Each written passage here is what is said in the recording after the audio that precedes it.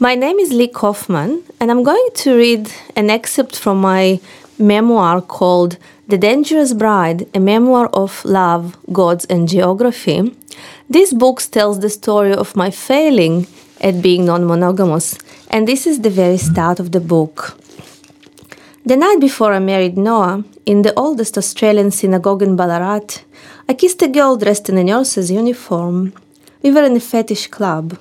The place hidden within St Kilda's Grange felt unapologetically decadent, unashamedly European, with its low ceilings and decor featuring deeply cushioned velvet furniture, erotic books, rusty mirrors, and paintings of nuns in various stages of undress. It was difficult to tell whether you were in a library turned bordello or vice versa. I, who had harbored a librarian and libertine duality, liked this ambiguity. The girl was a willowy, pretty redhead with serpentine lips. Her plastic uniform was dangerously short. Our kiss felt bubbly, but that may have been only the aftertaste of the 2 glasses of champagne I had gulped earlier, for courage.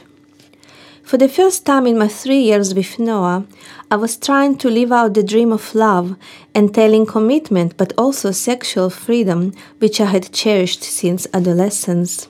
Right now, though, I wasn't being very successful at it. Our teeth clashed, and she quickly pointed out it was my fault.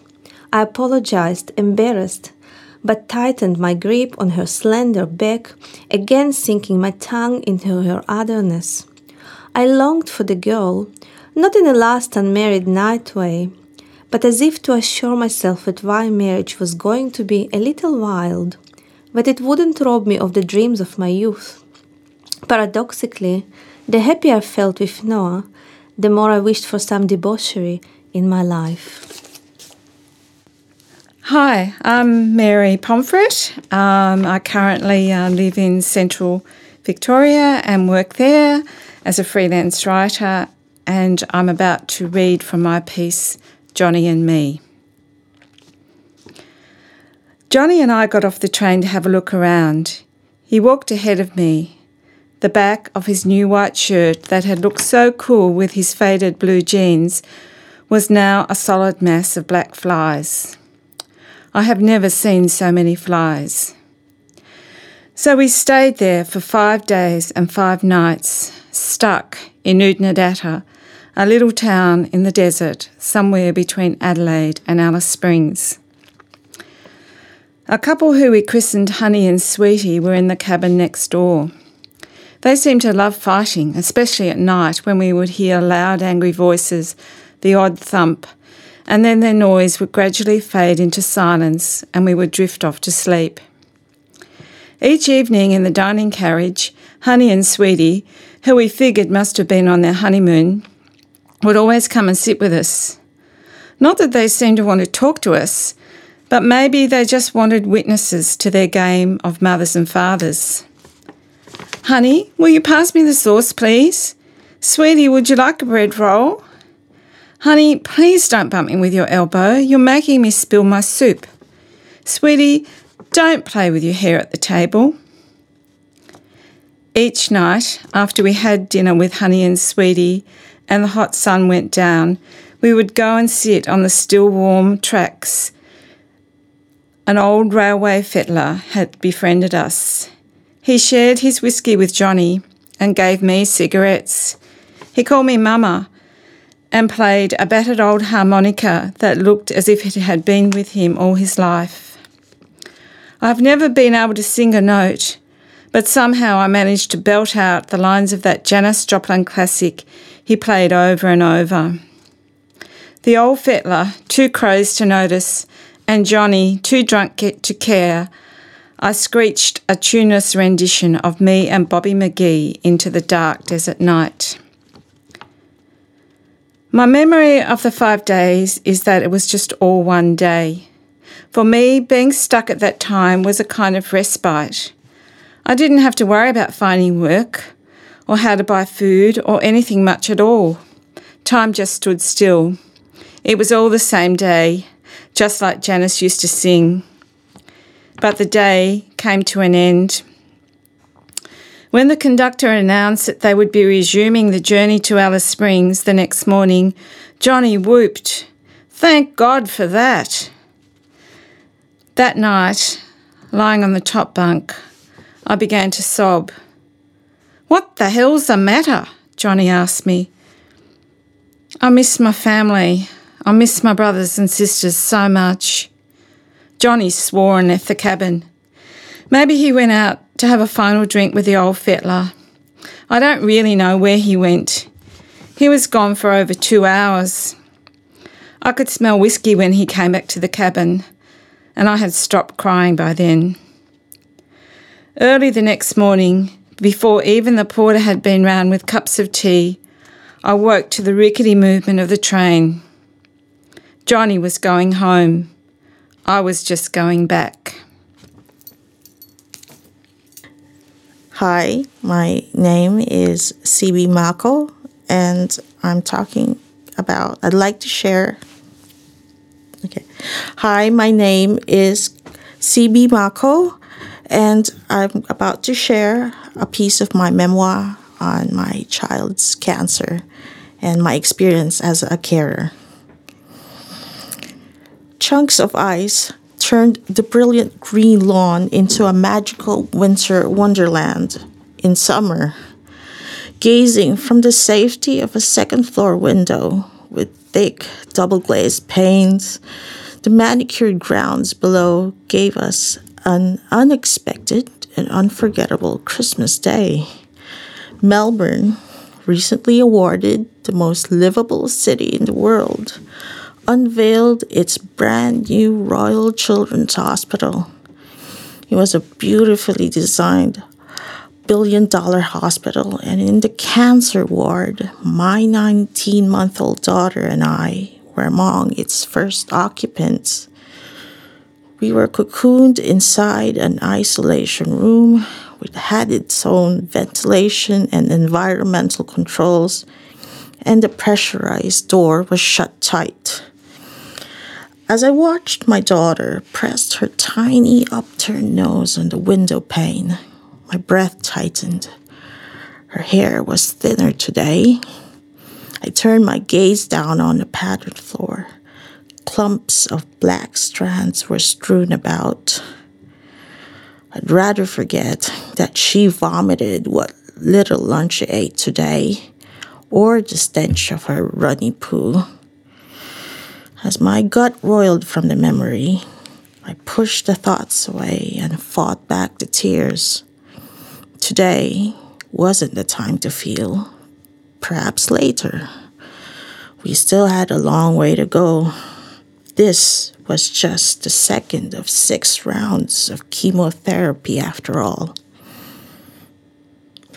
By the end of the cancer treatment, I would be desensitized to the heart-wrenching smells, sights, and sounds of its side effects. Looking up at her IV pole, there were bags of red blood cells and platelets hanging upside down, coursing through her intravenous line. Her blood counts were dangerously low from her chemotherapy, and the deadly stomach bug she had been battling. Well, my daughter, now neutropenic, had lost so much weight. Her once chubby arms and legs that rolled with cherubic folds of fat were now thin and pale. In my addled state, I have yet to fully grasp all the different blood components. Leukemia, after all, is the cancer of the blood. My name is Lian Lo, and my piece is called Malaysia's Chinese Princess. When I was little, I grew up with Malacca history, Hung Li Po and her 500 handmaidens, the beautiful Chinese princess who sailed into the Straits of Malacca, led by the legendary Muslim Mongol Arab eunuch, Admiral Cheng Ho. The fairy tale royal wedding between a Chinese princess and a Malay sultan. According to the legend, Hung Lee Po and her handmaidens' remains are buried somewhere in Bukit China, or Chinese Hill, said to be the largest Chinese cemetery outside of China. But over a hot meal of oyster omelette, curry fish head, and hot tea on plastic furniture, a Chinese historian tells me she's not real. How can she be real? If you look up her surname Hung, it doesn't relate back to any of the Chinese emperors. She must be a relative, but not a princess. Do you think the giant Chinese dynasty would care about the puny Malaysian kingdom? I don't think so. It's the Malaysian way of making our history more important than it is. But how can that be, I wonder? This fabled Chinese princess, not real. She's in Malaysia's history books and museums. The oldest water well in Malaysia, built in 1459, was named after her, and it's located at the foot of Bukit China. However, in a country where the line between fiction and reality depends on who holds the checkbook, anything is possible. The same Malaccan historian tells me that Malacca is drawn on a whiteboard with an erasable marker, where nothing is permanent and everything is for sale. That in the dead of the night, during the Deepavali public holiday, when no protesters were around, property developers dug up her ancestor's grave and many others along Bukit China. Their remains now reburied, location unknown.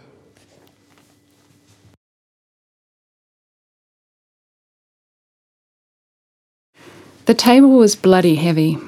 I watched Paul, my boyfriend, and the table's new owner flip it awkwardly onto its back, and then, groaning, lift and tie it onto the little blue car parked on the street outside our house.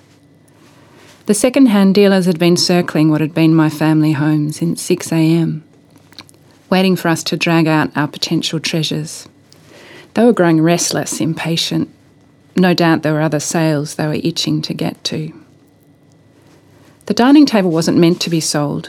It was meant to be a display surface only, offering for sale those things no longer wanted. When we were asked, how much for the table, Paul talked me into it, forcing a choice. Like he did many things, so often to my regret. He was tall, olive-skinned, persuasive.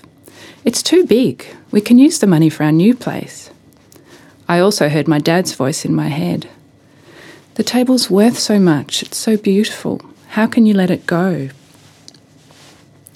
The dealers picked through the prints in dated frames, the mismatched forks, the Ian Fleming books, the mementos of family trips, teaspoons from Lucerne, glasses from Munich, and left behind the faux crystal punch bowl with its matching serving spoon, scornful. It was solid, that dining room table, a dark hardwood with squared edges and no curves. It sat 6, with its matching wooden chairs, dark leather stretched across each seat and back held tight with large round copper studs.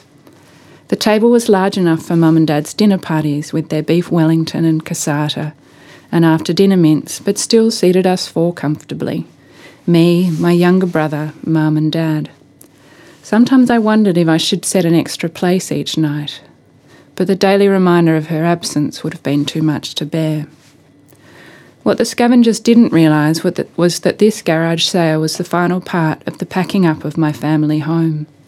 The family home my little sister had only briefly spent time in and, after the accident, never returned to. The family home my parents and brother had moved to Queensland from, leaving me at 22 with a home empty of family, but full of memories and dust, with a boyfriend who I'd move out with, love and then leave, hand and heart broken, but beating fiercely still. I'm Kelly, and this is my story, Playground Politics. The last time I set foot in a school playground, I was arrested for making mud pies in a kindergarten on the eve of the millennium, back when my liver was in its 20s. As the school year began more than a decade later, here I was standing near the play equipment at an inner city primary school with my newish fella Pete, during his eldest son's first week of prep. On the monkey bars in front of us, little girls changed direction collectively like a swarm of Nepali honeybees. A haggard-looking dad tethered a lassie dog outside the fence. A woman held the gate open for a tangle of kids and clunky scooters. Over near a low row of bubblers, a child sobbed in panda leggings. Hair was wild on top of heads or clamped under out-of-context bike helmets, faces crinkled from sleep or lack of it. One woman's skirt was only half zipped up, like disaster struck when she was dressing herself and others. These people barely had it together. There were hundreds of kids in the playground, all waist-high, and they all looked exactly like Charlie. From next week, I would drop him at school every Monday morning, but if I couldn't find him on the play equipment, how could I see him safely to his classroom? "I have absolutely no idea which one is your kid," I said, leaning into Pete. He pointed to the climbing frame where Charlie came into focus. I felt panic rise in me, along with a familiar fear that I might be required to talk to other people. And even more terrifying, over the coming years I would probably have to make acquaintances, or worse, friends with other parents, maybe even coordinate play dates. In the meantime, I hid behind Pete. A woman with a big smile came over to us. "They grow up so fast," she said, with a mixture of pride and disbelief. I had no idea how quickly they grew up, how much effort it took to get them to this point. Charlie was effectively a new friend. "Which one's yours?" I don't have one," I said. "I mean, I do, but I don't, but Pete does, but I don't. I'm an interloper," I said. She switched her gaze to Pete. "Charlie's upside down on the climbing frame," he said. Straightforward, accurate, parental. We studied Charlie. He looked adorable with his swathe of upside-down hair, like sandy fairy floss. I felt like a fraud. Shattered by every uncomfortable interaction I ever had at school, I stepped backwards into a nearby Foursquare game and got thumped in the thigh with a down ball. They were nice enough about it, those 8-year-olds, but as I tried to get out of their way, I tripped on a knot of school bags that was surely too big for small humans. The bell rang over a tinny PA. Kids broke out of their clusters and ran. So much running. Rivulets of children wound towards their classroom, with holiday-fresh teachers in the lead. I clung to Pete and hoped I wouldn't be swept away. Hi, my name's Carla, and this is a small piece from my yet-to-be-published memoir. Pissing into a laundry bucket was not how I imagined my 30s would be, but there I was, bare-assed, teetering on the bony rim, one knee squat, the other to the ground. I could have been genuflecting. My mother, tired and emptied of consolations, gripped my arm tighter to support me as urine rattled about in the bucket. In the dim light of my bed lamp, the room decorated in 3 types of plywood felt even more compact. As my thighs burned with the effort of staying upright, I imagined the whole world peering in from the blackness outside my window to witness this final act of my failed life. At the age of 32, I'd managed to reverse my life into a second infancy. My days were spent coiled and motionless in bed. My mother brought me food every 2 hours or I cried out. On this day, I was so frail I couldn't walk the 7 metres to the toilet, so my mother brought me a makeshift potty. I raced it to the toilet paper to suspend some of my self-loathing. Before chronic fatigue syndrome, this is how I account for my life now, before and after the onset of my condition, I was indefatigable. Riding a tsunami of pure adrenaline, I spent my 20s on the cusp of or in the midst of ongoing change. Changing jobs, houses, lovers, friends, spiritual preferences, staying one step ahead of what I feared most, something that I did not yet know nor understand. I had a sense that it was close, though, that it would finally catch up with me once I finally stopped. I wasn't always like this, irritable, anxious to keep moving at a pace that left some part of me behind. I have fond memories as a teenager of meandering a winding kilometre to the river with our German shepherd Sheba, along a road hedged with sweet-smelling tobacco and golden-orbed sunflowers. The chorus of crickets in the summertime heat, muffled only by slicing through the cool, dark river, where I would fend off an excited Sheba from swimming too close and drowning me. It's true that I felt bored much of the time growing up in a small town of Myrtleford in northeast Victoria, But there was a stillness, a calm in the boredom that stretched between the blue light discos and local rodeo, which constituted happenings in rural life. But something changed. At the age of 20, under the guise of falling in love, I suffered a nervous breakdown. Hi, I'm Tom, and this is an extract from my memoir. When I was 9 years old, I met Jesus Christ. He was standing by a makeshift volleyball court, calling gentle encouragement to a crew of committed competitors. Shorter than I'd imagined, his hairline had receded, giving his face a long, drawn appearance. When he moved, it was as if he were underwater, every action slow and deliberate.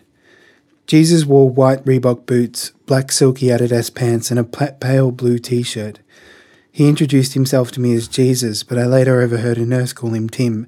He didn't correct her. Lydia was probably in her early 40s when I met her. She had a white scar on the right side of her forehead that had once been used as a doorway to her disease. She wore her hair in mousy pigtails, tied at each end with coloured ribbons, and spoke in quick, enthusiastic sentences that rarely seemed to have a point. I liked Lydia. We played hide and seek in the gardens of the hospital, and she said I was a good hider. When it was her turn to hide, I always found her in the spot I last hid. Mum said that the doctors took a piece of Lydia's brain. When I asked why, Mum said that Lydia had once been very sad, and that the doctors had taken the part of the brain that caused it. Can she still cry? Mum laughed and squeezed my shoulder. I don't think she ever needs to. Annette was short, not much taller than me, and made smaller by a permanent hunch and the way she kept her hands clasped below her breast. She wore light turtleneck skivvies and thick ankle-length skirts, and her head moved in quick avian sweeps when there was conversation nearby. She didn't speak much, though, tending to only respond in yeses and nos, but Mum said she was fond of a joke, so I told her the best one I knew. Knock, knock. Who is it? She said. I poo. We both waited in silence, her for the punchline and me for her to realise she'd already delivered it. I poo, she said again. I giggled. That's rude, she said, finally getting it. That's rude, that is. Franny was a large woman who at times appeared to be contemplating a great puzzle. When she spoke, there was a slur of sedation in her voice, but there was also something defiantly impervious to the medication. She could instantly mobilise her large frame when she perceived a threat or a challenge, a stray scream from the depths of the wards, a squabble between residents over a cigarette. Pink scars on her face and wrists testified to recent violence. White roots and half-moons of red nail polish to a temporary reprieve of vanity. She was always surrounded by other patients, and prone to spontaneous renditions of Henry Lawson or Banjo Patterson. Inside those walls, she was a mother to the mad and the broken people. Outside, she was my mother. Hi, I'm Alexis, and this is my memoir piece. After half a year of misdiagnoses, I have an appointment to see a gastroenterologist at the military hospital on the other side of Puebla. I tell him that my ex-boyfriend, a doctor in Sydney, diagnosed me with gallstones via MSN Messenger while I was recovering from another night of attacks. I tell him that I'd like to get an ultrasound and then my gallbladder removed, please, and I'm available whenever to have the procedure. He raises his eyebrows at me across his hefty wooden desk. We'll wait and see whether the ultrasound even shows gallstones, he says. I'm getting married in 2 weeks, I add, so it'd be great to get it over with by then. All I've consumed in the last 12 hours is water and jelly, most of which I've vomited up. This counts as fasting, so I'm given a slot with the ultrasound guy for the evening. With 4 hours to kill, I think about going back to Kike's mum's place or hanging out at a Starbucks, and then it clicks. I feel for the keys to my new place in my backpack and find them in the bottom corner. I slip my finger through the keyring. I catch the Crea Madero bus back towards school, but get off halfway at my soon-to-be bus stop. I use the overpass, not yet familiar enough with the Circuito's traffic patterns to have the guts to run across the road, and go into the upmarket supermarket of the Walmart family, where only the richest Mexicans shop. Past the imported biscuits and the aisles of soft drink. I've been permitted juice, water and jelly, so I splurge on the fanciest orange juice. In the flat, I perch on the bare mattress and sip from the bottle. The juice is sweet and thick with pulp that I hope won't break the fast and jeopardise the procedure. Mum's old 70s suitcase is standing against the wall, and, energised, I open it up. It's packed full with engagement and wedding presents, mostly Australiana themed. I open packaging and cut off tags and arrange things where they might go when this becomes our home. I unbutton the vest of my teaching uniform, untuck my blouse, and throw open the windows. The breeze is cool and fragrant, no river stench today. I am alone that afternoon, alone but not lonely. I've lived my whole life with my family, with other families, in dorms and in share houses. Now I have the only keys to my place, and I've locked myself in for the afternoon. No one is going to just drop by and tell me how I'm doing everything wrong.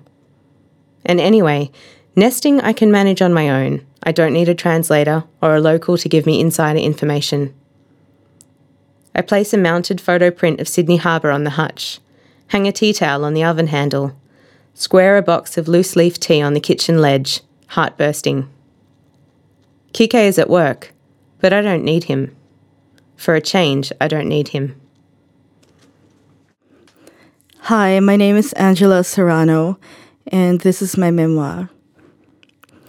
Vishwala Zimboshka's Writing Resume is a poem that I return to when my words fail me. The following lines always hit where it hurt. Regardless of the length of a life, a resume is best kept short. Concise, well-chosen facts are de rigueur. Landscapes replaced by addresses, shaky memories give way to unshakable dates. Of all your loves, mention only the marriage. Write as if you'd never talk to yourself, and always keep yourself at arm's length.